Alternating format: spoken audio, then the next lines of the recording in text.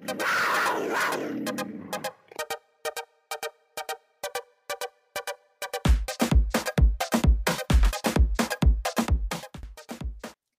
and welcome back to the Beast Mamas podcast. Today is episode 11, and I'll be interviewing Linda Williams. She's a friend, a mother, wife, founder of School of Etiquette and Writing, author, lecturer, writing coach, and etiquette consultant. Welcome, Linda, and thank you for joining me today. Hello, Farah. Thank you so much for having me. I'm really excited about being here with you this afternoon. Don't ask me any hard questions. No, they're not. They're not hard questions. I promise you. I promise you they're not Okay. hard questions. Definitely. So Linda, we've known each other for over what? A decade? At least, yes. Maybe a little more, maybe a little longer than that. I was going to say, do you remember the time we met? I believe it was the first tea that we had at the church, and you came and you did a demonstration about your teas. I think that was the first time that we met. Yeah. I believe you invited me to your sorority event. Is that correct? I'm trying to think what that was. It was a conference or something that I was doing, and I invited you to come. Mm-hmm. Yes. Now you're picking my brain. I am. I can't remember what it was. I don't know. I don't remember myself. That's way back then. Yeah, that was a long time ago. I don't think I had children then. You know what? I don't think you did. Yeah. Because Ethan's 11, so yeah. Oh, yes. Yes, absolutely. It was before that. Yes. Wow. And I remember being at Friendship Baptist and just how welcoming everyone was and meeting Pastor Lewis. Mm-hmm. May his soul rest in peace. Yeah. Yeah. It's a very I don't know. I think it's one of the things that drew me to the church was their welcoming spirit. And, not just some of the people there, but just about everybody. I mean, for when you say a church or an organization has a name that fits them, their name really does fit them because they're very welcoming, very genuine. Pastor Lewis, he was a mentor to me. He really was. He was a visionary. He was. He absolutely was. Yeah. And Sister Audrey Lewis, his wife, Yes. she was so moving in just enhancing the health and empowerment of the church, especially women in the church. And then she brought me in.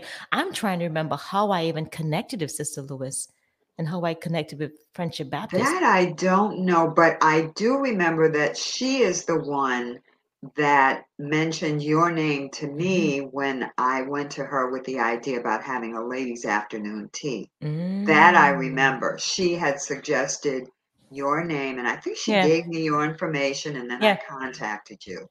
But yeah, she's a wonderful lady. She really is. She is. I'm thinking now, I believe that Eric initially was working on the IT management and web design. Oh, okay. I'm going way back. Wow. When Eric had just started his company. Mm-hmm. I think that I was connected to them through Eric's company. Okay. Yeah. Okay. It's just, you meet beautiful people along the way and they change your life. I mean, I was back many, many times. Yes. Doing health seminars, women's conferences. It comes from someone, only someone having a vision and then bringing it into fruition. And Sister Audrey and Pastor Lewis, they did that, for their community. They absolutely did. They did. I have a question to ask you because I know you're very active in the church and you continue to be. Right. What does community mean to you and why is it so important for you to give back to your community?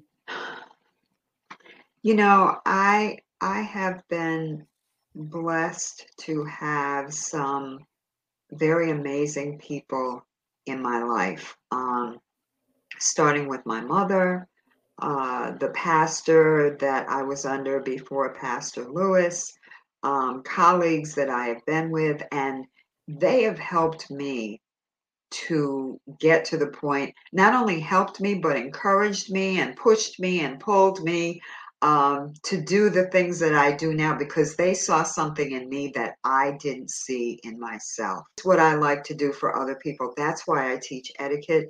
That's why I am a book coach, because when I see things in people that they don't see in themselves, I like to help them to bring it out, to bring it into fruition. Um, because sometimes if you don't have someone to do that, it never happens because you don't see it in yourself. Yeah. So, community to me is just giving back and paying it forward. We're not in this world by ourselves, and there's always an opportunity to help someone around you. And I believe that you have to take every opportunity to do that, even if it's a small thing. Giving of your time. It doesn't always have to be money, Yeah. but we are in. I think it was Hillary Clinton that said it takes a village to raise a child. Well, it takes a village for a community, and we all have to work together. That's true. That's very true. The moment we met at that first tea, Mhm. I feel like you took me under your wings. You've always supported me. You've always supported Gaia's Essence.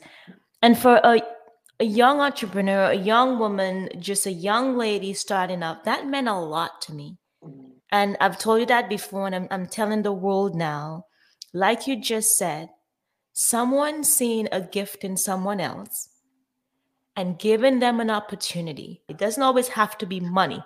It can be time, to be opening up a door for them. And you did that for me. You opened many doors through, and you were proud when I walked through, but you gave me the addresses to all these different locations.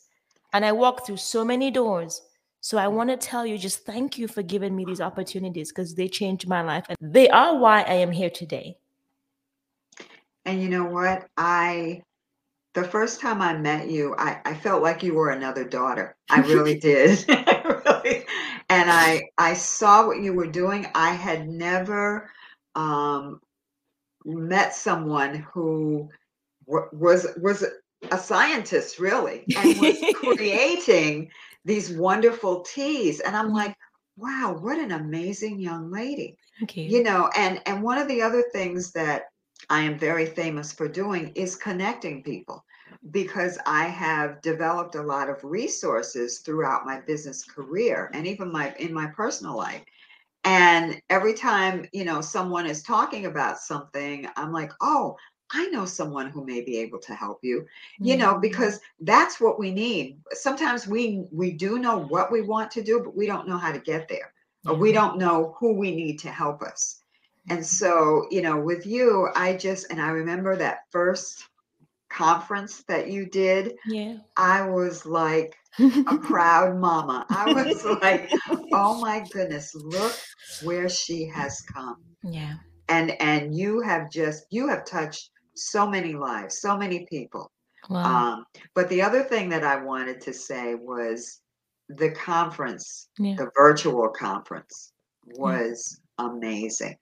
Thank And I thought when you first told me it was going to be virtual, I'm like, I was disappointed, because the Me too. interacting with all Yeah. the people, but it was amazing. I mean, you did an amazing job. And people talk about the pandemic, Yeah. and they talk about, how terrible it is. And it is. People Yeah. are dying, and Yeah. people are sick, and it's really bad. However, there are blessings that have come out of this pandemic. So many platforms that used to be physical became virtual. And as you said, now they reach the four corners of the world. And it's all because we could not be in physical closeness. Yeah. So the conference was amazing, and I'm looking forward to another virtual conference next year. We moved on to a virtual platform, so now it's a little different. Mhm. But the conference last year was so special. Apart from my mom being able to attend for the first time, Yes. we we were global. And we are now a global conference. And I'm so happy to have reached women on all corners of the world, because I feel like all these women need the conference. That it's just amazing. And I think that you are also an excellent example for young women, of all nationalities, Yeah. that if you really want to do something, you can do it. I mean, you have a husband, two relatively young children. One of them is famous and he's all over the place. Yes. I mean, and you still manage to run this company, have these conferences, connect with all these ladies, have a podcast. I mean, you're an inspiration to me. Thank to you. just, no matter how hard it looks, you have to try. Yeah. I think for us this year, we're planning on sticking virtual because of the state of the global health right now, and Yes. COVID and the pandemic. We will be back in person, because I miss that. I miss hugging the women. I miss connecting. I miss being in the same room. But you're right. Last year was special. It was. It was very different. But what I guess the consensus of people who attended both the in-person and the virtual conference was, we were able to keep the warmth and essence of an in-person event, and that was very difficult to Yes. achieve, and we did it. So I'm grateful for my team for Yes. actually making that happen. And so I know that this year is going to be even more amazing, because we learned the program, we've learned the platform, and we know what to expect now. And so it's very exciting. So we have something special that we're planning. Okay. It's called the New Year, New You Summit. And it's a summit on the 8 pillars of health. Oh, wow. That's wonderful. So that's something. And we're planning on doing it in January, but January is a hard month because it's right after the holidays. Yes. And so people are really just coming down from vacation, traveling. So we figured we'll do it in the end of February. So keep posted for the information. We'll let you know about it. But I love running events. I love hosting. And Yes. I'm surprised even myself how much I've enjoyed hosting the podcast. And my husband reminded me, he's like, you've been hosting events for so long. So you've been a host for over a decade. That's true. You said that I'm an inspiration to so many, and I'm happy to be an inspiration. But when I host these conferences, all these women inspire me. It's a celebration and a big party for them. And hey, I love to dress up, and and it's fun for me too, and it's fun for me to connect. But when I see all of them, and I see all of them speaking to each other and connecting, and now to have the podcast, and now we're in Israel, we're in Canada, in addition to the US, that makes me feel good. That makes me know that now the voice of so many women are connecting across the globe. And that has been my vision of connecting women and making a safe space, because I felt like I had a safe space. And I wanted to create that for many other women. My mom told me I could be anything I wanted to be in the world. I needed to be disciplined. I had to want it that bad. Right. And I had to work hard for it. Yeah, of course. And that's the thing, because, well, two things. First of all, sometimes people don't realize that realizing your dream is work. Nothing worth having comes easily. Yeah. And so you really, if there's something you want to do, you have to develop a passion for it, because that is the only way that you are going to persevere to do what you want to do. It's similar to when I work with my clients to write a book. And people think, oh, I'd like to write a book. That's a really nice thing. How do I do that? And as I begin to lay it out to them, they're like, oh, that's hard. Yeah, it is hard. It is hard. But if you've been given a story to tell, then you need to tell it. And, I have been given the gift of being able to help pull these stories out of people and get them on paper and get them published. In you sharing your story, one, it's allowing you to heal from just telling from your own point of view. And then two, some other woman, oh man, they're going to learn because they might be going through something that you've experienced in the past. Hmm. and that can help them as well. And so That's true. it's just lessons learned, lessons and blessings, and just blessing someone else. Yes, exactly. And you know, that's exactly what I say to my clients when they are either hesitant or procrastinating a bit about writing their book. I said, there is someone out there waiting to hear your story because they need to hear what you've gone through to help them. Yeah. You know, and that usually kind of pushes them in the right direction. And it's true. I Mm-hmm. mean, we don't go through the life experiences that we go through just for ourselves. Yeah. We go through them so that we can share them with someone else and help them. Yeah. And they may still make the same mistake, but at some point they'll remember what they heard. And I think it helps them to just continue to go through. Um, Absolutely. yeah. So, you know, I've become a very transparent person. I really have because I feel like all that I have gone through, both in my business and my personal life, Mm-hmm. some of it tough, some of it, you know, has been really good. It's all been great. It's all been joyful. Mm-hmm. I am blessed beyond measure, and I'm happy about what I do with my clients. I mean, people say, you know, I tell people that I'm a shy person, but don't start me talking about my business. And all of a sudden, I can talk to you for hours because I love what I do. And that's important. It's important. Loving what you do is key. Can you explain to our listeners just how someone with an idea of writing a book, how do they go from the concept of having the idea, and how do you navigate with your clients who come to you on writing their own books? So what I try to do with them first is just have them fill out some information because some people come and they've already started writing a manuscript. Some people come and they just have an idea but they haven't written anything down. Some people come and they don't even know what they want to write about, but they just know they want to write a book. So so I have once I get that information, then we have a session, about 1 hour, a Zoom session, and we just talk. And I ask them to tell me how they came up with the idea, what makes them write a book, what makes them want to write a book, what's the story about. And then there's a process that I go through with them. I have an online course. And so they have to purchase the online course Mm-hmm. and start with the first two lessons in the course. And then I give them something called a blueprint. And the blueprint is basically like it's like the framework for a book. So you have to, in the blueprint, talk about what are the key points of your book. Give me one line that tells me about the book. Write a table of contents, a tentative table of contents.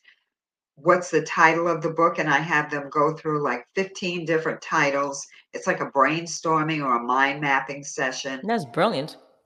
And then once that's over, then I ask them about the structure of the book. Is it a narrative? Is it a memoir? Is it a children's book?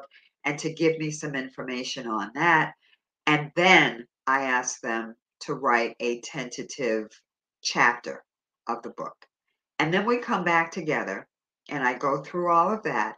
And by that time, they have it. What that really does is help them to focus better on what they want to write. And once they do that, then they're pretty much on their way to writing. And then we have periodic meetings whenever they think they're stuck or they need help or Mm-hmm. they've written something, they think they're done, but they've only written 50 pages and they send it to me. And I'm like, no, you Keep still have, writing. you're just starting. So that's basically the process that we go through. And then once they're finished, then we have to go through the editing process. I have resources that I send them to for professional editing. I do um, the like preliminary editing just to see that the manuscript makes sense and do proofreading and that kind of stuff. But the actual content and developing, editing, I give to someone else to do because that's a whole nother expertise. And if I do that, I won't have time to help my clients. So we do that, and then we come back together and we decide how you want to publish the book. Do you want to self-publish? Do you want a traditional publish? Do you want an ebook? Once we decide on that, then we head down that chapter to see the progress and the process to get that done. And once it's published, then, they figure out how they want to market it. Oh, So wonderful. it is a process, but you have to be committed because you don't write a book in 2 months or 3 months. It doesn't happen that quickly. I was just going to ask you, what's the duration of time from the moment they sign on to you to getting the book published? It depends on the person. I mean, if the person is really committed to writing the manuscript, they could do it in a year. Nice. If they're going to be diligent about writing the manuscript and they're going to self-publish, it takes less time than if they're writing the manuscript and they want to publish traditionally, because then you have to go through a literary agent, you have to find an agent, and then the agent has to submit it to the publishing companies that they think would be interesting. So it's a longer process. But it depends on what your goal is for the book. Um, if you are really focused on telling your story, not trying to become wealthy from writing your book, then you might want to self-publish. And the other thing is when you traditionally publish, Yeah. the publishing company may change things about the book that you don't want changed. So it loses the integrity of what you originally wrote. With a self published book, they publish it. I mean, they will edit it again for you and go through the process, but however you tell the story, that's how the book is going to be published. So it could take anywhere from a year to 5 years, depending on how long it takes the person. I had one young lady who started her manuscript. Um, she put it down for a couple of years, and she picked it back up. It took her, I think, 4 years to finish the book, but it's an amazing book, But it's done now. and it's done, Yeah. and it's done. So yeah, it depends on the person and how committed they are and how they want their publishing journey to go. Okay. Thank you for making the distinction between self-publishing and traditionally publishing your book, because that's very important. When you traditionally publish, the integrity of the book and just the story that you had in mind may be altered. That's correct. That's correct. So it depends. I mean, if it's a novel and, changing the integrity of the book a bit is okay with you, then that's fine. If it's a memoir and you really want the story to be told, I mean, it's not to say that it still couldn't be traditionally published and you can work with the publishing company, but it just depends. If it's a devotional book with devotions in it, you don't want that changed, you self-publish. So that kind of determines how you do. And again, the time frame, because it takes a lot longer with a traditionally published book than it does a self-published book. Nice. Do you connect your clients to literary agents? I do. What I do is once the manuscript is completed and while it's going through the editing process, I do some research um, for literary agents that I think would be a good fit for the book. And I usually give them between 10 and 20 literary agents. I give them the information about how to reach the agent, what their submission process is, because everybody has different requirements for a submission, and why I think that agent is a good fit for them. And then I send it to them. They have to do a book proposal, so that has to be put together. And I help, excuse me, and I help them with that. And then they have to do a query letter or like a letter of introduction. I help them with that. And then it's up to them to actually send the letters out with the submission requirement or the emails this day. Usually these days, everything's done by email. Not much is done. Not many agents or publishing companies want snail mail. Most of them want emails. So I help them. And then at that point, they have to send it out and see where it goes. Bit of a process, but it is so rewarding. You know, when people talk about leaving a legacy, writing a book is leaving a legacy. Because I have published 3 books, and you know, it just really occurred to me maybe about a year ago that these books will be here when I'm long gone. Yeah. You know, and they are books on important topics. But even if it's a novel and it's a great novel, or it's Yeah. your memoirs that you want to leave a legacy for your children and your grandchildren, Yeah. um, it's a good way to leave a legacy. Well, thank you. Thank you for sharing that. So, ladies, you know, if you have a concept or an idea of writing a book, Linda is definitely the one that you want to connect with, and so she can guide you through the process. I wanna I wanna move on to something that's interesting. Your company, what's the story behind it? Okay, so my company name is actually Etiquette and Writing Consultancy. Yes. That's the name of the business. The School of Etiquette and Writing is my online business. Oh, And lovely. it has courses. Right now, there really aren't too many courses in there on etiquette, Hmm. but most of the courses are for writing, Yes. for people who want to write a book. But the etiquette and writing consultancy came from my 2 passions, which are etiquette and writing. And Very um, simple. yeah, very simple. I mean, the name is a little long, but it really speaks to what I do. Yeah. And, you know, in addition to being the book coach, I'm also a certified etiquette consultant, and Yeah. I've been doing that for over 20 years. Um, that that business has kind of changed a little bit because of COVID. Yeah. A lot of my workshops are now virtual, Yeah. and even what I teach is different because everything now is based on not touching people, Yeah. where historically etiquette is always about, you know, touching and And shaking how? hands Yep. and yeah, and engaging with people. It's all changed. Wow. Um, but that's where the name came from. Came Yeah. from my 2 passions. And when I was thinking about the name, because I had a different name and I changed it when I realized that I wanted to become a writing coach. And I'm like, well, Mhm. etiquette is not really lending itself to that. So I was just sat down and wrote down a bunch of names, and this is the one that stuck. I'm like, okay. What was your mom like? Because I know how much etiquette means to you. Is there a link between your mom, her etiquette, and just the person that she was? Why etiquette means so much to you? I have a feeling. Your feeling is absolutely right.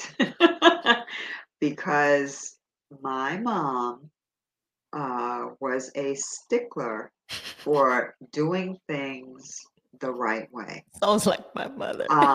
And she didn't, you know, yell and scream. She didn't talk a lot, but you knew what the rules were, and you best follow them. Hmm. Um, it's funny because my mom, um, God rest her soul, my mom came to New York from Florida as a Uh-huh. migrant worker.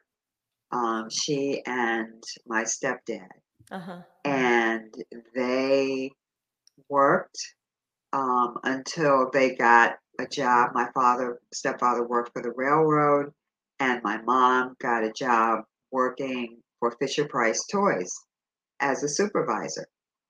And she hadn't finished high school, but she wanted to get her high school diploma. When she decided to get it, I think my daughter Tiffany was in high school. not retired. It was a few years before she retired, but she went back to school, did her equivalency exam, got her high school diploma, even took some college courses.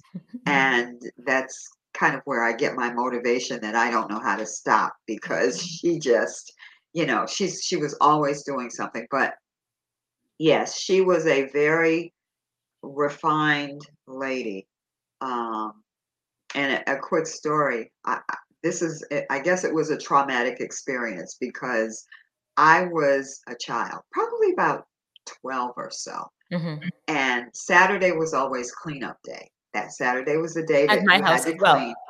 And before you did anything else or went anywhere, house had to be cleaned, and Mm-hmm. then whatever. So it was Saturday morning, and I don't know, I was lounging around, got up late, and I was supposed to be going to this birthday party. And I got up, I'm lounging around and dragging my feet. I had some breakfast, but I didn't clean my room nor do anything else that I was supposed to do. And then I said to my mom, what time should I start getting dressed for the party? And my mom was like, what party? And whoever's party it was, I was like, her party. And she's like, have you done what you were supposed to do? And I said, well, no, but I'm going to. And she stopped me in mid sentence and she said, then you're not going.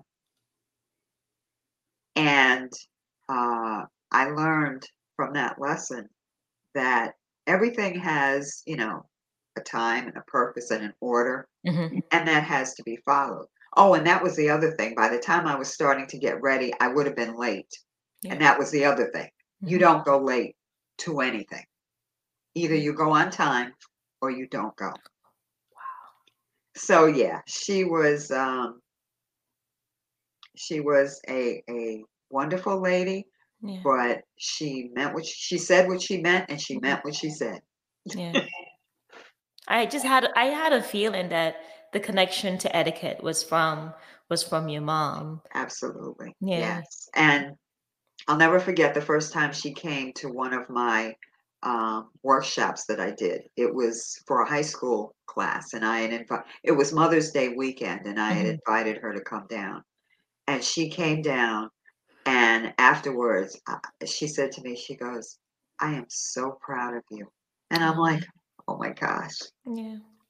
Yeah, because it came from her. It Yeah. really did. And when I decided that I wanted to get this certification, it was because I was encouraged I was doing the workshops, Mm-hmm. and people were talking about how great they were and how much they learned. And I didn't have any formal training at that point. But I always believed that if you're going to do something, you need to have some kind of training, certification, or something. And Mm-hmm. that's what led me to become a certified etiquette consultant. Wow. Yeah. Yeah. She sounds very much like my mother. Really? Yes.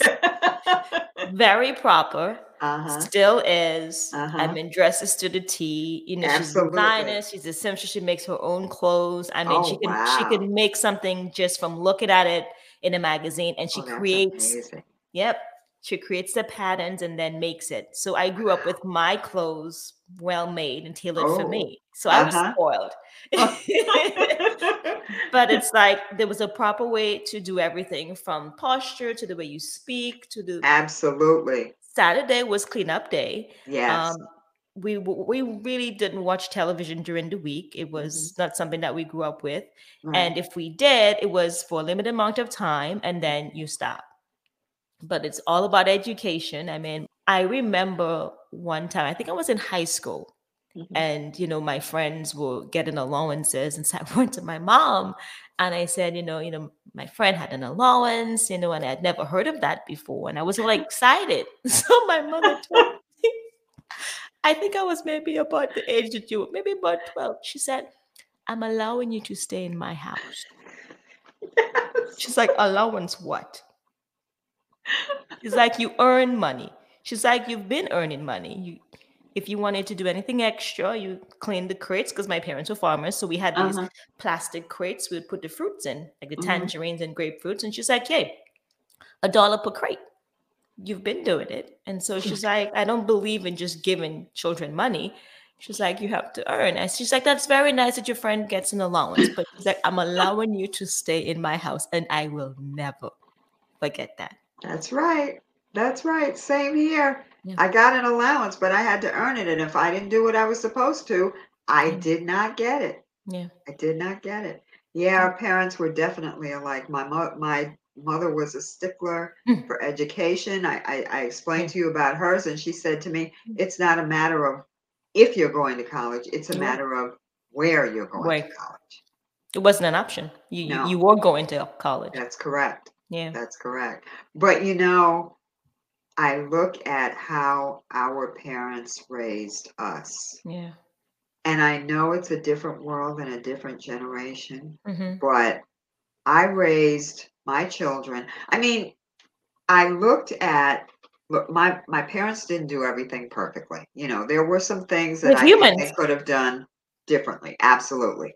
And so when my husband and I had children, I tried to take those things that I saw that my parents did that helped me be a better person and have my children do those things. And the things I thought could have been done a little differently, I did them differently. Yep. But my children will tell you, basically, they were raised the way I was raised. And my son is not married yet, so he doesn't have children. But my daughter is married. She has 2 children, and she's raising them like I raised her. Because there has to be rules. There has to be discipline. There has to be a path. What are you doing? You're going to school. Okay, that's fine. You're going to school. You come home. You don't sit in front of the TV and watch video games. My granddaughter, who just turned 4 in September. Already? Yes, in September she turned 4. But when she was a baby, she could not even touch or look at a cell phone. My daughter was like, I don't want them to be around cell phones. They don't need to be around them now. When they get a little older, yes, because she didn't want them so attached to it.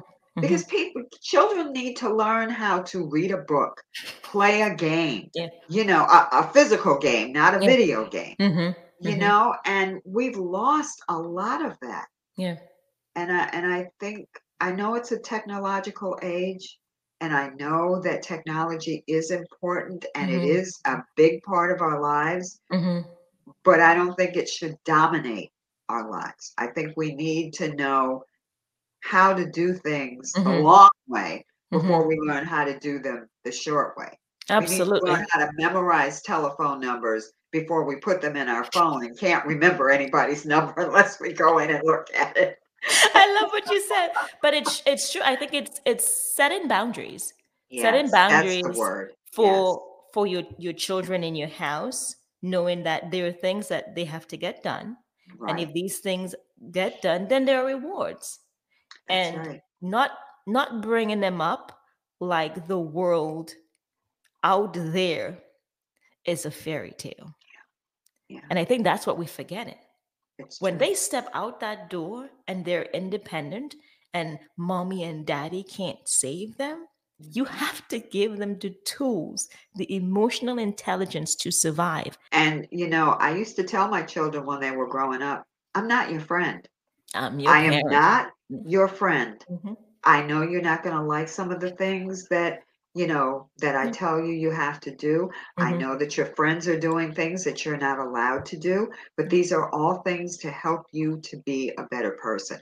And in addition to wanting them to go out and have the right tools, I had a bit of a selfish reason. And that reason was I didn't want my children to be 40 years old and still be at home. Yeah. I want them to have the tools so that they are ready and willing and able to go out in the world and make their own way. Because I'm not going to be here always. Yeah. So you have to learn how to be independent. And if I don't teach those things to you, you'll be dependent on me. That's right. And we've taught our children that this is life. There are rules to this game. It's a game. It's the game of life. That's right. You have to understand the rules. And these are just the rules. Yeah. Yeah. And you play the rules, you live a beautiful life. Right. Exactly. If you don't there's something out there waiting for you that you may not like. And you have to suffer the consequences. That's For your just it. actions, and that's just it. Yes. We taught our kids delayed gratification. By the time they were 2, they understood you can have something now, Uh-huh. or you can wait later and have it then. Delayed Exactly. gratification. Yes. What it means to build a business. All Yes. these tools, financial independence, all these things are very, very important. If we don't teach these children how to thrive, Yeah. how to balance a checkbook, what's a checkbook? That's right. What's a debit card? What's credit? Yes. Yes. If they don't have these tools, how do they survive? Right. How to build a business in this economy? Yeah. How do they thrive? And you know what else? I mean, the teachers have a humongous responsibility these days. And a lot of it, I don't want to say it's political, but it is kind of, because there's certain things that they have to accomplish, as far as making sure that all their children are on a certain level, and testing is on a certain level, and all these things, which I'm not saying are not important, but it doesn't leave them room to teach many life skills. Yeah. And I don't know about you, but when I was going to school, we had home economics. Yep. And that taught us a lot of things about, life, how to cook, how to sew, how to raise flowers or plants, all those things, how you dress, all those things we learned in home economics. They don't have that anymore. It's been gone a very long time. Yeah. And so we as parents have to realize that life skills should and have to be taught by us. Yeah. We cannot leave it up to the schools. It's Yeah. up to them to it. It's enough if the schools fulfill their educational requirements for our children. And in a lot of cases, even that's not happening. But certainly, if they do that, then as far as I'm concerned, they've done their job. Us as parents, to teach them life skills and to make sure that they're learning what they're supposed to be in school. Like my children will tell you, I know you homeschool, but mine went to, God bless you. But mine they went to private school for a while, and then they went to public school. Because my husband and I both felt that they needed to know what the real world was like. Both sides. Private school, yes. And private school it gave them a fantastic education for the time they were there, but they needed to know real world. But when we put them in public school, we were there for every PTA meeting. We were there for every parent-teacher conference. Every time our children had some kind of performance or whatever, we were there. If there were any issues, we were there. So that our children knew that we expected them to do their part in school, and we're doing our part. Okay. Like you said, it's a partnership. Your children know that that's their job now, to get a great education, and they know that you're there to support them. Right. The schools are overwhelmed. The teachers are overwhelmed. Yes. And right now, even in a virtual setting, it's even more challenging. I think sometimes we forget that we are their first teachers. We'll always be their first teachers. When we do put them in a school and educational setting, sometimes we give up our teaching role. That should never be given up as a parent. No. Whether because I'm a homeschool parent, I've been homeschooling for over a decade. Right. But whether your child is in a physical school or your child is being homeschooled, you should know at what level and what is expected from that child, from whatever institution, for whatever program that you're using. That's right. Because as a parent, you're supposed to be able to guide them. And you're supposed to use life experiences. And I think that's what I love about homeschool, because I can use an experience we've had as a family to teach my kids. And like a teacher wouldn't know those things. And so I feel grateful and blessed to be able to do this. And I'll tell everyone listening to this podcast, homeschooling is not easy. I'm sure it's not. Think of parenting on another level because you're a mom as well as the teacher. And sometimes your kids look at you, they may not treat a stranger a certain way, Mhm. but because it's you, mom or Yes. dad, they can be loose. They can, tell you, they can feel more comfortable. I think it becomes a place of trust. So they feel like they trust you more and they expect certain things. So you wouldn't do certain things to them Hmm. or they wouldn't be in as much trouble. That's And I right. think when you become a parent and a teacher, it's setting the boundaries where your child understands that in this moment I am the teacher. The same way you Yes. would treat a teacher is the same way I'm asking that you treat me. And that comes with time and just, building that relationship and bond together. But it is the most beautiful experience that I've found when my kids understand the concept, when they get the idea and that light bulb goes off and it's like, aha, I've gotten it. And then with homeschooling, you don't necessarily have to keep them at that same level. So if your child is in one grade and they've surpassed that grade, you can continue Mm. teaching. And Hmm. it's a really beautiful experience. So if you ever have the opportunity, and I think during the pandemic, a lot of parents have tested out, Right. homeschooling. So I Yeah. think homeschool families have grown during this time because parents get to see that they can be more flexible, they can Hmm. travel more, they can see the world, and they can use the world as their classroom. Yeah, it's true. No, Yeah. I really I applaud you for doing it because I mean, not only does it take a lot of discipline, but it takes a lot of knowledge to be and resources to be able to give your child everything they need, when you're homeschooling them. Yeah. I applaud you. But did your children, well, I know the younger one has, Yeah. but did he homeschool from the beginning? Yep. So he's never been in a public school Never or been a a public private school. school. Since we moved to California, so there's something that New York is very different from California. Mhm. So in New York, you send in kind of like your homeschool plan. Yes. And so once you send it to the state, they know what you're going to teach, what subjects you're going to teach, the resources that you're going to use. And every quarter, you send in a report as to what you've completed. Okay. In California, it's a little different. So in California, we had to associate with a school. So it's Oh. the parents are the teachers, Mhm. but you are associated with a school. So you use the books that the kids in school would be using, which Okay. which is great because now you Yeah. kind of have the plan, so it's Mhm. easier that way. Exactly. And then the kids get to have one call with the teacher once a week for like a few minutes. Mhm. So they kind of check in with the teacher, but the parents are the teachers. So it's a Mhm. little different. Yeah. Very grateful that we have really good teachers. And from the first call we had, like Eric and I went on the call with the teacher and we told our job is to make your job easy. And she went, Yeah. thank you. I'm sure she did. I said, that's what our job is. Yeah. We understand that this is a partnership and we're going to work together and we're going to make your job easy. I think every parent has to think that a teacher's goal, like they went into teaching because, some of them maybe really wanted to teach, really wanted Right. to guide children.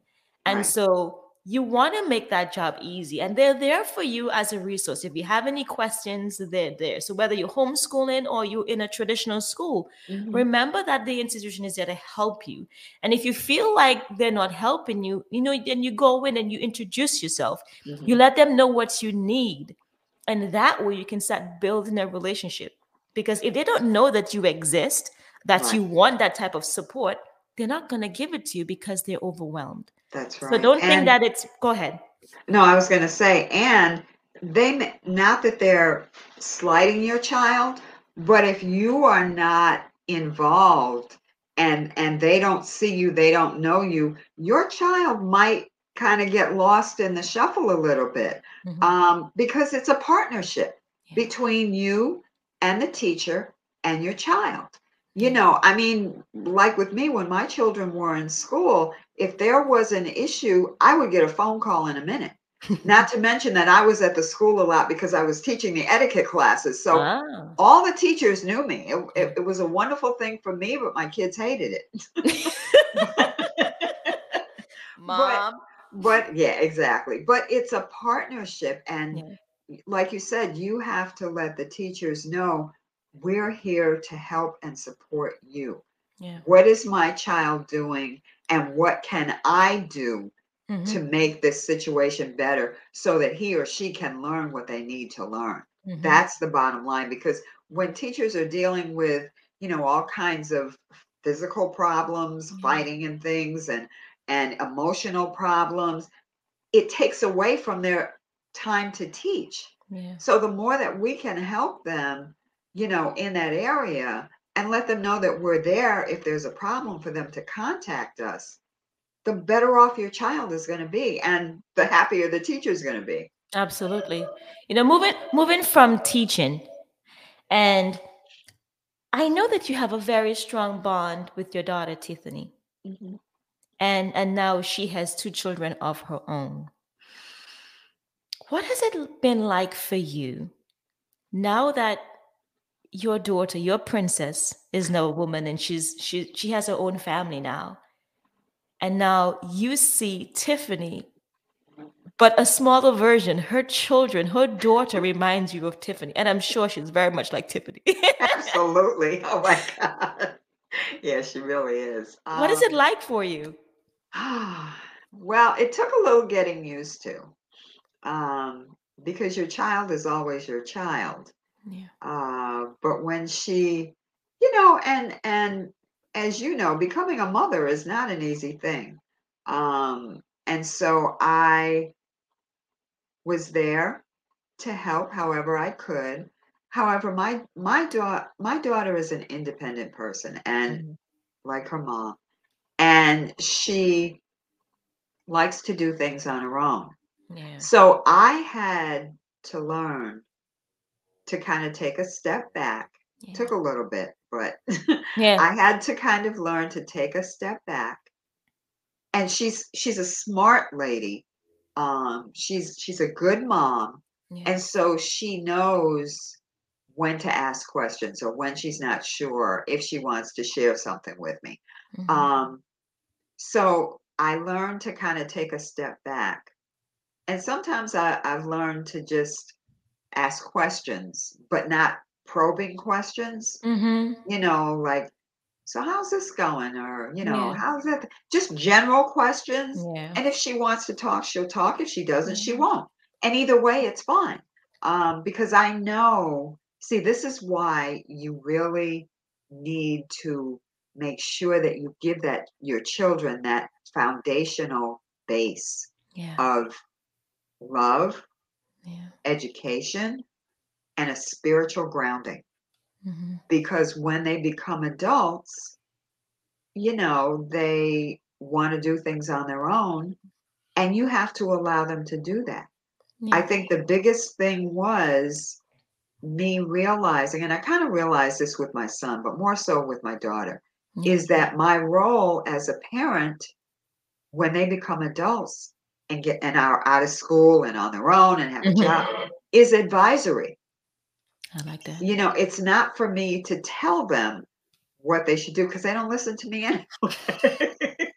I mean, sometimes they Let's listen, be but real. Yeah. they do their own thing. Hmm. But my role becomes advisory. Yeah. And that's the biggest lesson that I had to learn.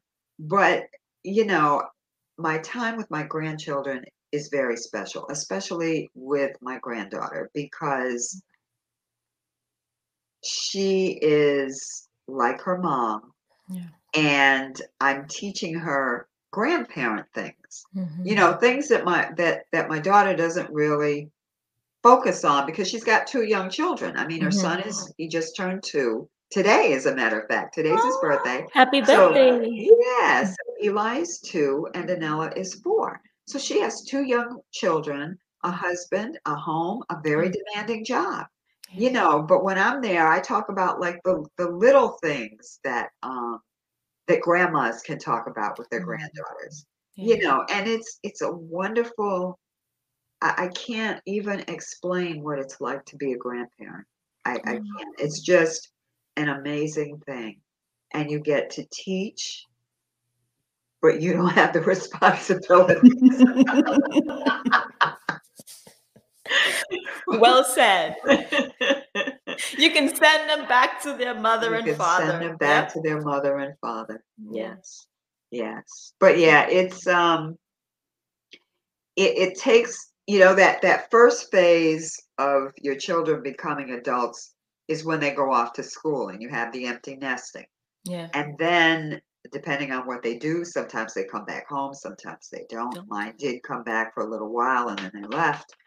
But then you have to determine what your role is Mhm. as the parent of an adult child because it's totally different. And what you don't want to do is be one of those parents that is trying to tell their children what to do as adults Yeah. and alienate them. I was gonna say that way you push them away. Yeah, yeah, because just like we went through a lot of things, experiences, good and bad, to become who we are, we have to allow them to do the same. We don't want to do that. We want to help them to do it the easy way, but then they're not going to learn anything. Yeah. So, yeah, advisory role. I like That's that. my role. Yeah.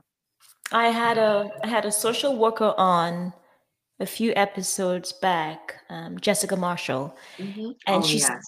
she stated something I thought was so profound. She said she has become the mother she wanted her mother to be. Oh, wow.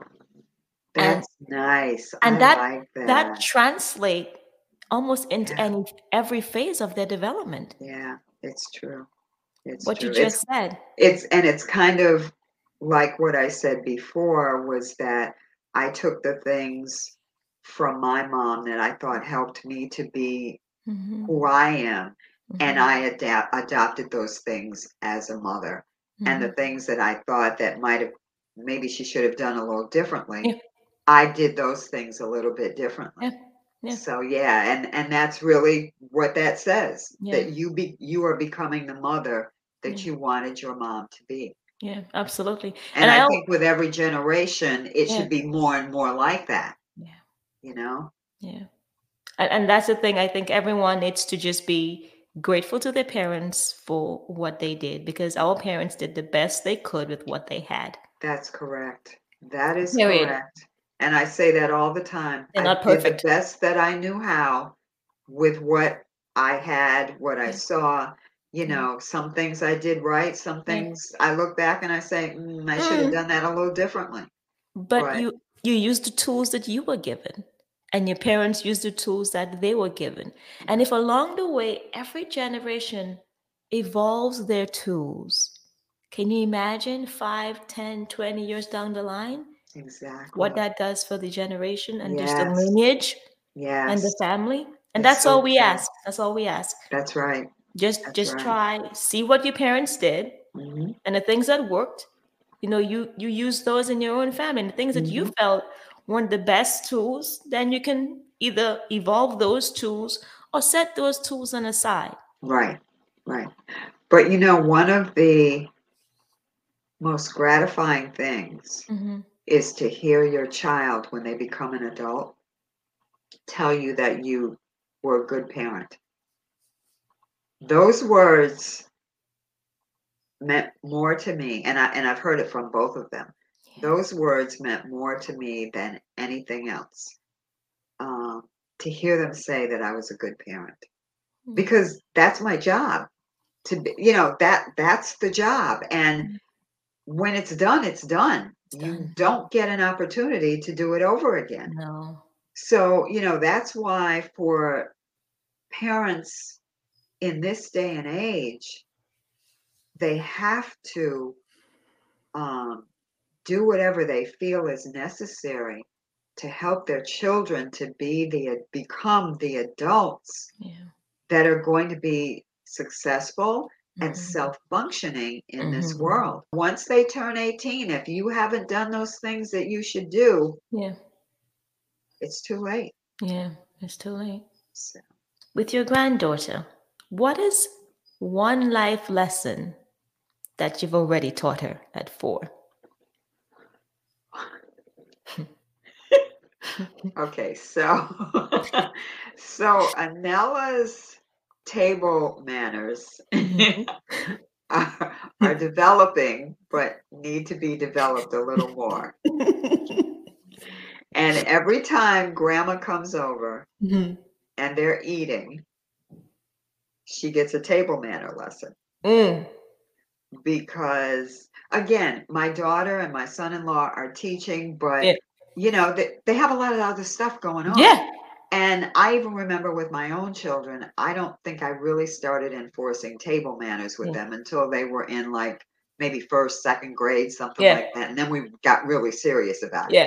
But with her, I sit there and I see her, eating with her hands when she should have a fork. And we even had a lesson one time about how to hold the fork properly.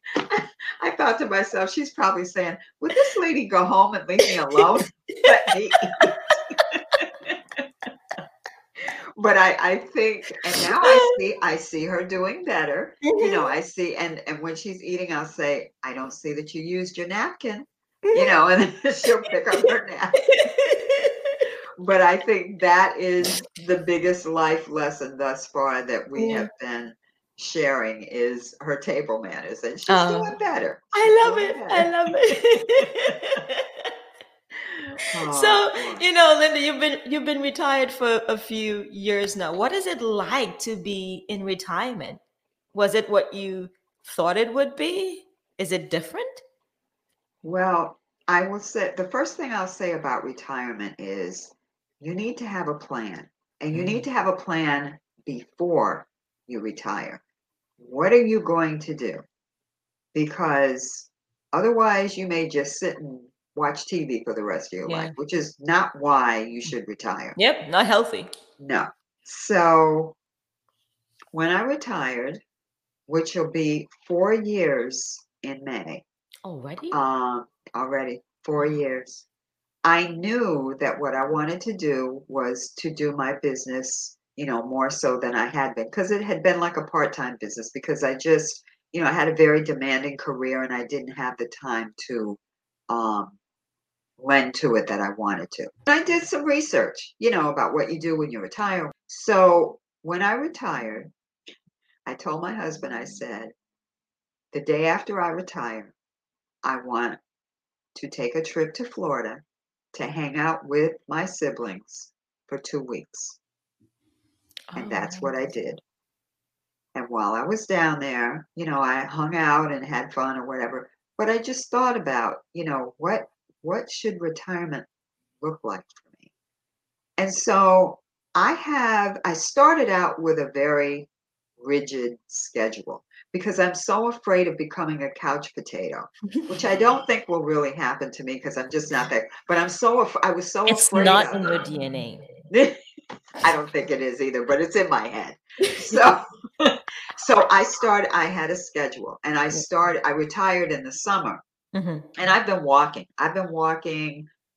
since my daughter was born, and well, she might not want me. She's in her 30s, so Yes. I've been walking a very long time. So I would get up in the morning. Because my husband was still working when I first retired. I Mhm. get up in the morning early, do my devotion, my prayers, go Mhm. walking, come back, shower, have a little breakfast, and then figure out what I was doing. And I was writing at that time. Actually, I was finishing up my third book. So that kept me busy for a while. Mhm. That was 2018. And then in 2019, the book was published. So that kept me busy for a while. Mhm. But I tried to have days when I was doing nothing. Even if I just drove to the beach and walked on the beach or I went to the park, just to enjoy the time. Yeah. And I thought about whether or not I wanted to work part time, but the book coaching increased, so that kind of became my part time job. So now, fast forward, it's 4 years. Um, I'm busy at church because I have a business ministry where I help young entrepreneurs who are Christians Yeah. to start their businesses. So we would meet once a month. So that keeps me busy. The book coaching keeps me busy. Yeah. And the etiquette has fallen off a little bit. I hang out. Sometimes I have to go pick up my granddaughter from school in the afternoon. So I went to Florida again this past summer, and I was like, I need to kind of find more space for myself because I'm too busy, and I don't want to Mhm. be this busy. I want to enjoy myself. I discovered an app, and with that app, I can schedule. So now I work Monday, Wednesday, and Friday. Tuesday and Thursday, if I have to clean house or if I have to run errands, or I just one of those days I try to not do anything. Um, and so that has become my retirement because I have to keep busy. I truly believe that just because you're retired doesn't mean that your life retires. To me, it means that you transition from one phase of your life to the next. And in that next phase, what do you want to do? And some people want to travel, but I have to be honest. Having put two children through college and, one getting married and having a house and all these other things, it's financially, I do some traveling and I want to do some more. Like the year that I retired, we all went to Ghana because that's where my son-in-law is from. The whole family went. It was an amazing trip. But you have to decide what you want to do. And if you have enough money where you can travel a lot, that's wonderful. If you don't, then you have to decide what are you going to do. Do you want to go back to school? Do you want to take a course? Do you want to teach a course? A lot of times the local libraries, I teach a journaling course once a week on Fridays to teach people how to journal and about just the basics of writing and that kind of thing. So you need to sit down with pen and paper and just decide, what do I want my retirement to look like? Because my retirement probably looks different from somebody else's, but it's about enjoying what I call the fourth quarter of your life. And that fourth quarter might be a long one. Sometimes there's overtime in a football game. So you don't know how long it's going to be. About enjoying the fourth quarter of your life. Thank you for sharing that. That was beautiful. Like you said, retirement looks different for many different people. It could look the same for maybe twins. Yeah, exactly. It could. But It the could. average person, it will look different. And it is the transition to a new stage. And It that's is. that time of your life where you just think of yourself. If you had Yeah. children, they're older now. You get to Yes. be a grandparent if you're so blessed to see your children have children. But Right. it's your time and figuring Yeah. out what do you want to do for you and Hmm. enjoying every moment before That's this true. experience is over because Yeah, life is a gift. that's correct.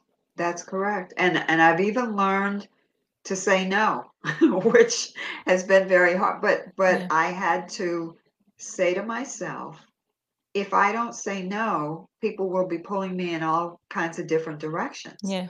And that's not why I retired. Hmm. I will help whenever I can, but if I really don't feel like I want to do it or it's too much for me to take on, No.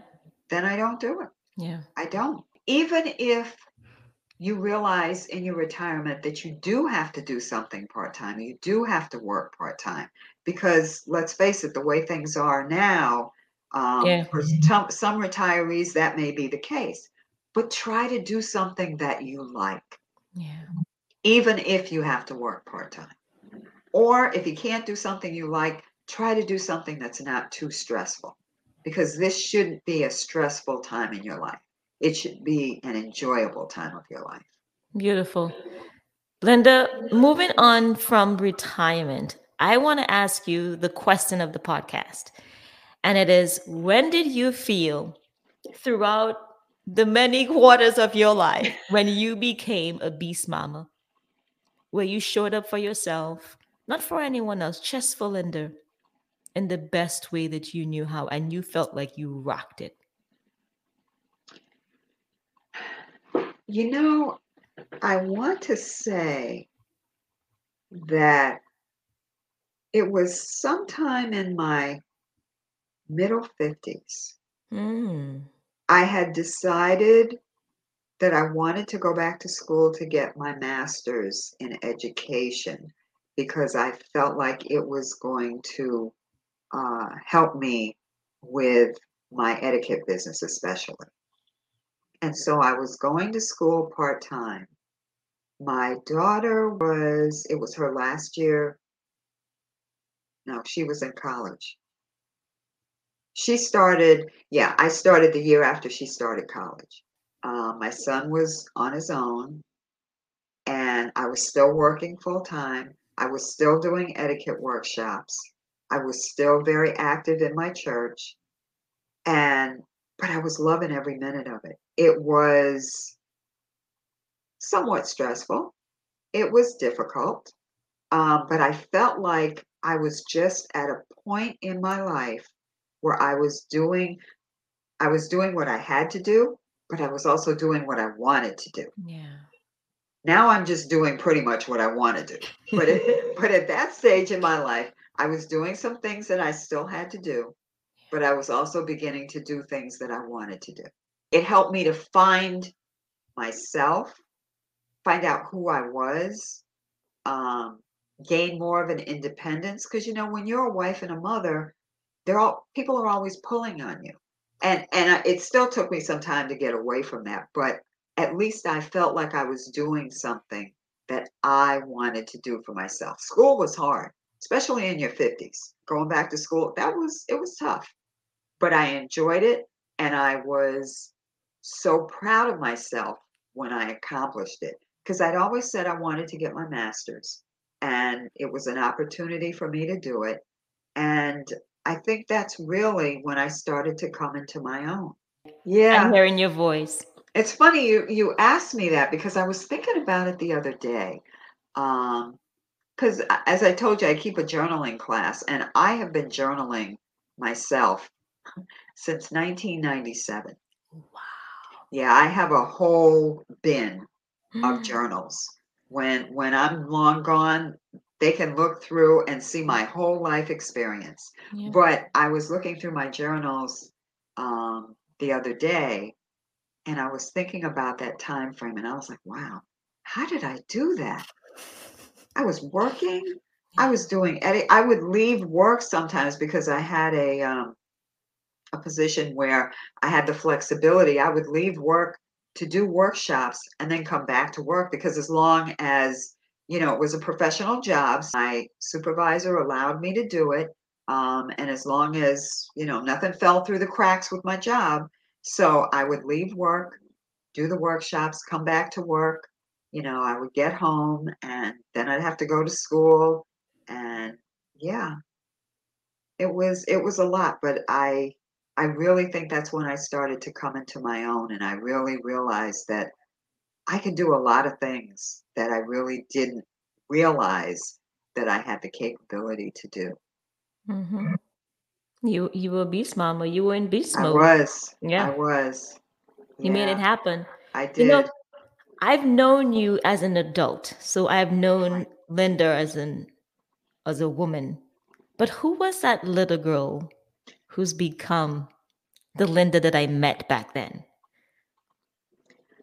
I was a very shy person, very quiet.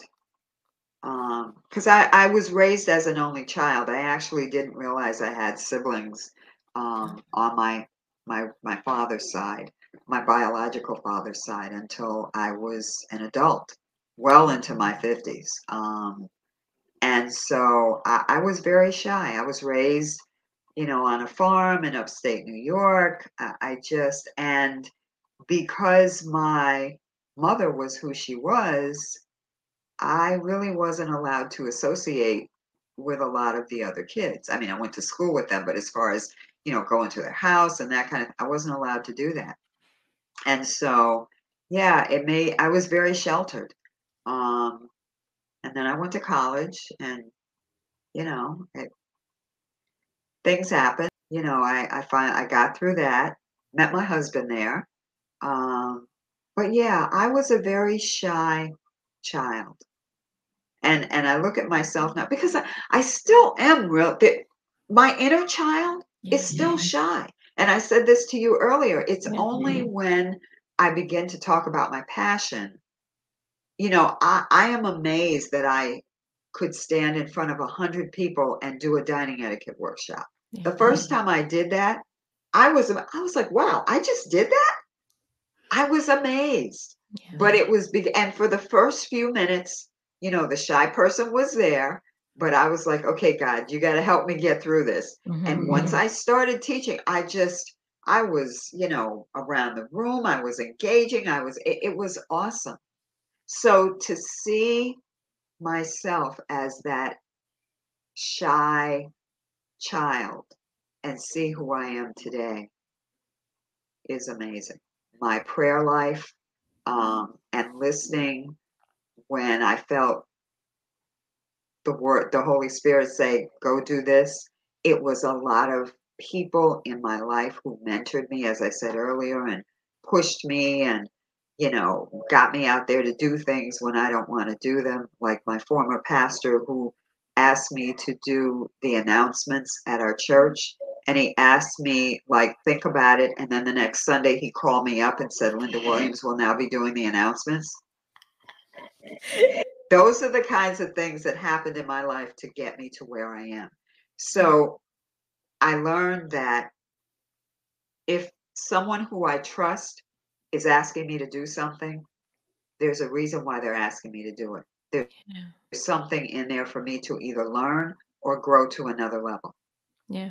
Beautiful. You mentioned your husband, Henry, like meeting your husband. How long have you been married, and what has it been like being married to someone for that many years? I think my parents just celebrated 52 years. Okay. On the 27th of December last year. Okay. Yeah. That's another podcast. Yeah. But yeah, we have been together for 48 years. Wow. And married for 43. It'll be 44 years next month. Marriage is, to be married for that long, you have to truly be committed, not just to the other person, but to the vows you made in front of God. Yeah. Because the person might get on your nerves and you might say, you know what, I'm done. Yeah. But when you remember that those vows that you made before God, yeah, you have to persevere and get through it. Yeah. And we've had some wonderful times. We've had some difficult times. Now it's, we're kind of, I want to say we're almost like kind of on not a roller coaster because that's up and down. It's more like a treadmill because both our children are adults. We're in the house by ourselves, the house where we raised them, and things are just very mellow for the most part. And it's been a very interesting journey. I've grown a lot as a result of being married. I've gotten a lot stronger as a result of being married. And my relationship with God has grown tremendously as a result of being married. So yeah, it's been good. We've gone on a lot of wonderful trips, done a lot of wonderful things, both with the children and on our own. It's been a pretty decent life, all things being considered. I feel very blessed because, as I said, marriage. When you tell people you've been married almost 44 years, they're like, "What? Yeah. With the same person?"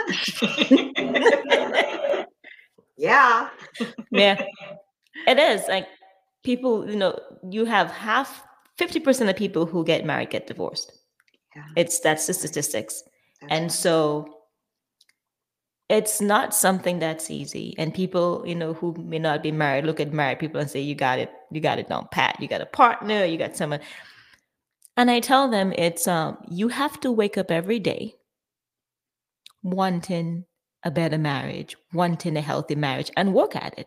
And that's all we do. Every day, we work on our marriage and we work on ourselves. Period. Yeah, that's right. That's it. Yeah. It's not easy. No, it's not. Because the problem becomes when you're trying to make the other person something instead of trying to find out who you are and make yourself a better person. Um, yeah, it's and it, you know, it evolves daily almost. Absolutely. It evolves daily. Yeah. And you have to be willing to deal with whatever happens on a daily basis. Some Which is days a it's lot. going to be it is. Some days are going to be great. Mhm. Some days you're not even going to want to talk to each other. And that's And okay. that's reality. It's okay because that is reality. Yeah. Because we are two human beings Mhm. coming together to live together for Mhm. a long period of time. Yeah. And we're supposed to become as one. Yeah. But, you know, sometimes sometimes that gets a little difficult. Sometimes it's difficult. Yeah, And it's when you come together as one, you're coming together, but you both come in with different levels of trauma. that's And correct. so you're coming as affected individuals. You're Mhm. coming traumatized. Yeah. And once you know that you're flawed, you come to the table and say, here is my flawed self. I'm not perfect. And but I choose to be with you. Mhm. And I look forward to a lifetime together. Like Eric and I are married for 16 years now, what, 19 years Okay. together. Okay. And I look back and I'm like, wow, that's a long time. Like, Not really. like I've known you for that long. And then I know. my mom goes, yeah, I've been married for 52 years Yeah, now. I go, right. Exactly. yeah. But I'm grateful to have found someone to share this experience with, period. Yeah. And it's we waited like what 5 years to work on ourselves and to Mhm. work on our relationship before we had children. Mhm. And I tell people it's not easy. Anything that you want in life, it's you have to work hard for it. That's correct. Whether it's your health, your Yes. mental health, your physical health, Mhm. your emotional health, your marriage, your Right. children, whatever it is, you want to write a book, you have to work hard at it. And That's right. marriage is no different. No, You it's have to not. work at it. And it starts with working on yourself. Yes, that's correct. That is correct. Yeah.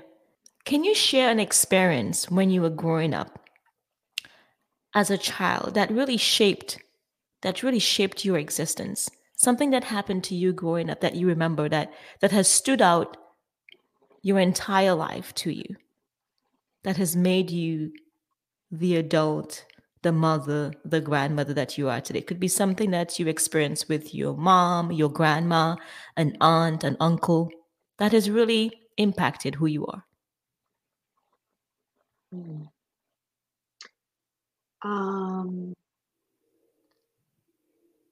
I remember that when I was like, I think 13, one of my aunts, one of my mother's sisters, came to live with us Hmm. for about a year. And she was, I think she was like 22, 23. I was Hmm. 12 or 13 at the time. But um, she came to live with us for a year. And we had a great time. I mean, we really connected. She has since passed away, but we really connected. And Yeah. when she was going back home to Florida, I wanted to go with her to Oh. spend the summer with my grandfather, just to spend the summer with my grandfather. And so my mother agreed, and I went down there and spent the summer with him. I had never really spent that much time around him before because, you know, we would drive down to Florida for the holidays and spend it with family. But, you know, there's a lot of other people around and stuff going on, and we're back and forth. But Hmm. this was kind of, it just, it helped me to better understand my mom and how she grew up. Hmm. And it helped me to better understand, you know, my heritage from my grandfather's side of the family. Yeah. Um, and the sad thing was that at the end of that summer, he passed away while I was down there. Wow. So I am so thankful that my mom allowed me to go down there for that summer and that I could spend the time that I spent with him because there are things that he did that I still remember. You know, like we would go to we would go to the grocery store And if there was a sale at the grocery store and, and it was a limit of like 3, he would say, okay, I'm going to get 3. I'm going to give you money and you get 3. And they will have he says, because you got to be able to stock up on things when you can, because you never know when hard times are coming, and you got to have these things. Oh, So I always remember that, or just sitting on the front steps with him eating yeah. an orange, or just though that memory of that summer um, really helped. And as I said, I was 12 or 13. Yeah. And it really helped me to better understand my mom and my grandfather. Yeah. What was his heritage? His dad was from the United States, Mm-hmm. and his mom was from the West Indies. I don't remember. I can't remember Mm. where, but she was from the West So Indies. we have a West Indian connection. I Yeah, didn't even yeah, know. we See? do. Yeah, we do. Yeah, we do. Oh, that's Yeah, beautiful. yeah, Wow. Yeah, yeah. I say we're a special breed. Ask Eric, he'll tell you. You married to a West Indian. They're unique. It's an experience. Oh man. Mm. But yeah, just as a little bit of an aside, when I told you we went on this trip to Ghana, Mhm. um, and as an African American going to Africa for the first time, Yeah. that is another life-changing event that I will never forget. Wow. Um, it was undescribable. It really Wow. was. And the wonderful thing of it was that we had someone, my son-in-law, who, could take us to places that normal tourists wouldn't go. And it was just such an amazing trip. It helped me to understand where I came from, Yeah. and I say that anyone from African descent, whether West Indies or African American or wherever Yeah. you came from, if you Yeah. ever get the opportunity to go, you should go, because it really is life changing. You have motivated so many women, young men at your church. They look to you as the pillar of etiquette. Gosh. They already know Miss Sister Linda's in the room. Let's straighten up. I already know what happened. Your granddaughter, she's 4 and she knows. Yes. Who motivates you? Who inspires you?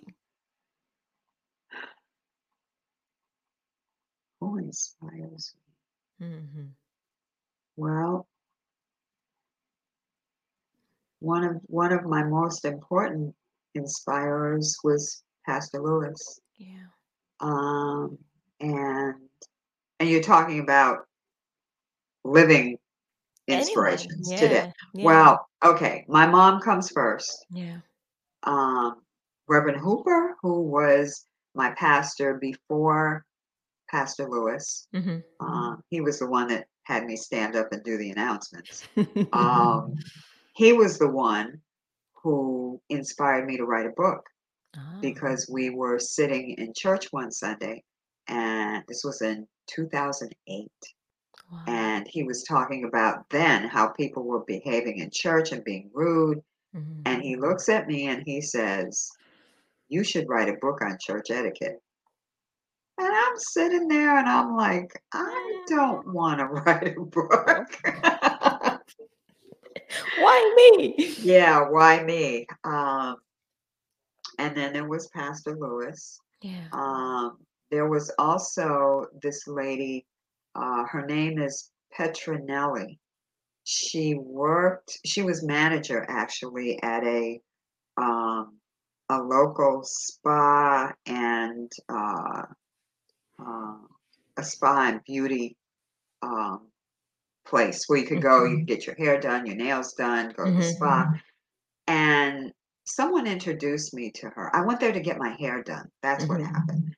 And the lady that was doing my hair introduced me to her. Hmm. And she looked at me. This was, oh my gosh, maybe 10 years ago. And she said, and she had a accent. She was from I'm not sure if she was from England or where. Hmm. She said, "You must have the right image, and I want Mm. to help you to have the right image." And things that she shared with me, I still take with me today. Wow. Um, who is my inspiration now? Hmm. Um, I want to say my children's godmother, both Mm. of them. I have two. They have two. They're both older, but they are inspirations for me. And my best friend, my best friend in the world, and I'm going to call her out. Her name is Patronelle. We've known each other for over 40 years. We talk to each other just about every day. Yeah. But she inspires me, and I inspire her. So, and so my goal is to inspire someone else now. You know, all those people have inspired me and helped me to be who I am. And now I want to be the one to inspire other people to be the best that they can be, even when they don't realize, that they have it. Well, you inspire me. Oh, that makes me Yeah. feel so good. They have to Yeah. keep trying. Yeah. Yeah. You inspire me because I know that sometimes things intimidate you, especially technology. And you'll Yes. tell me outright, Farah, I don't know if I can do this. And I say, yes, you can. I'll help you. But the thing about you is you'll try. Yes. And I admire that. Even if you're not sure, you still try. Yeah, I will. Yeah. I will. Because it becomes like a, what do you call it? A challenge. It becomes a challenge for me to do it. Hmm. And if I can't, I mean, it's like my online course. I built it from scratch Wow. during the pandemic. Hmm. I built the whole course, and it took, my children and my website administrator Hmm. kind of guiding me a little bit, but I did it all on my own. Yeah. I did that, and with the help of the Lord, Yeah. I did. You Yeah, challenge yourself, and that's how I you do. grow. I And do. that's how we grow. And to Yeah, our and listeners, that's what yeah, we have to do. yeah, That's right.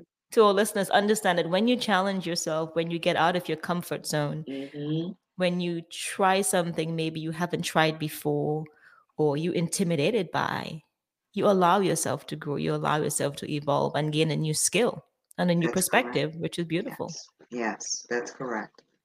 Linda, this has been a beautiful conversation. I am so grateful that you took the time out to Well, just come and sit with me and just share your story with others.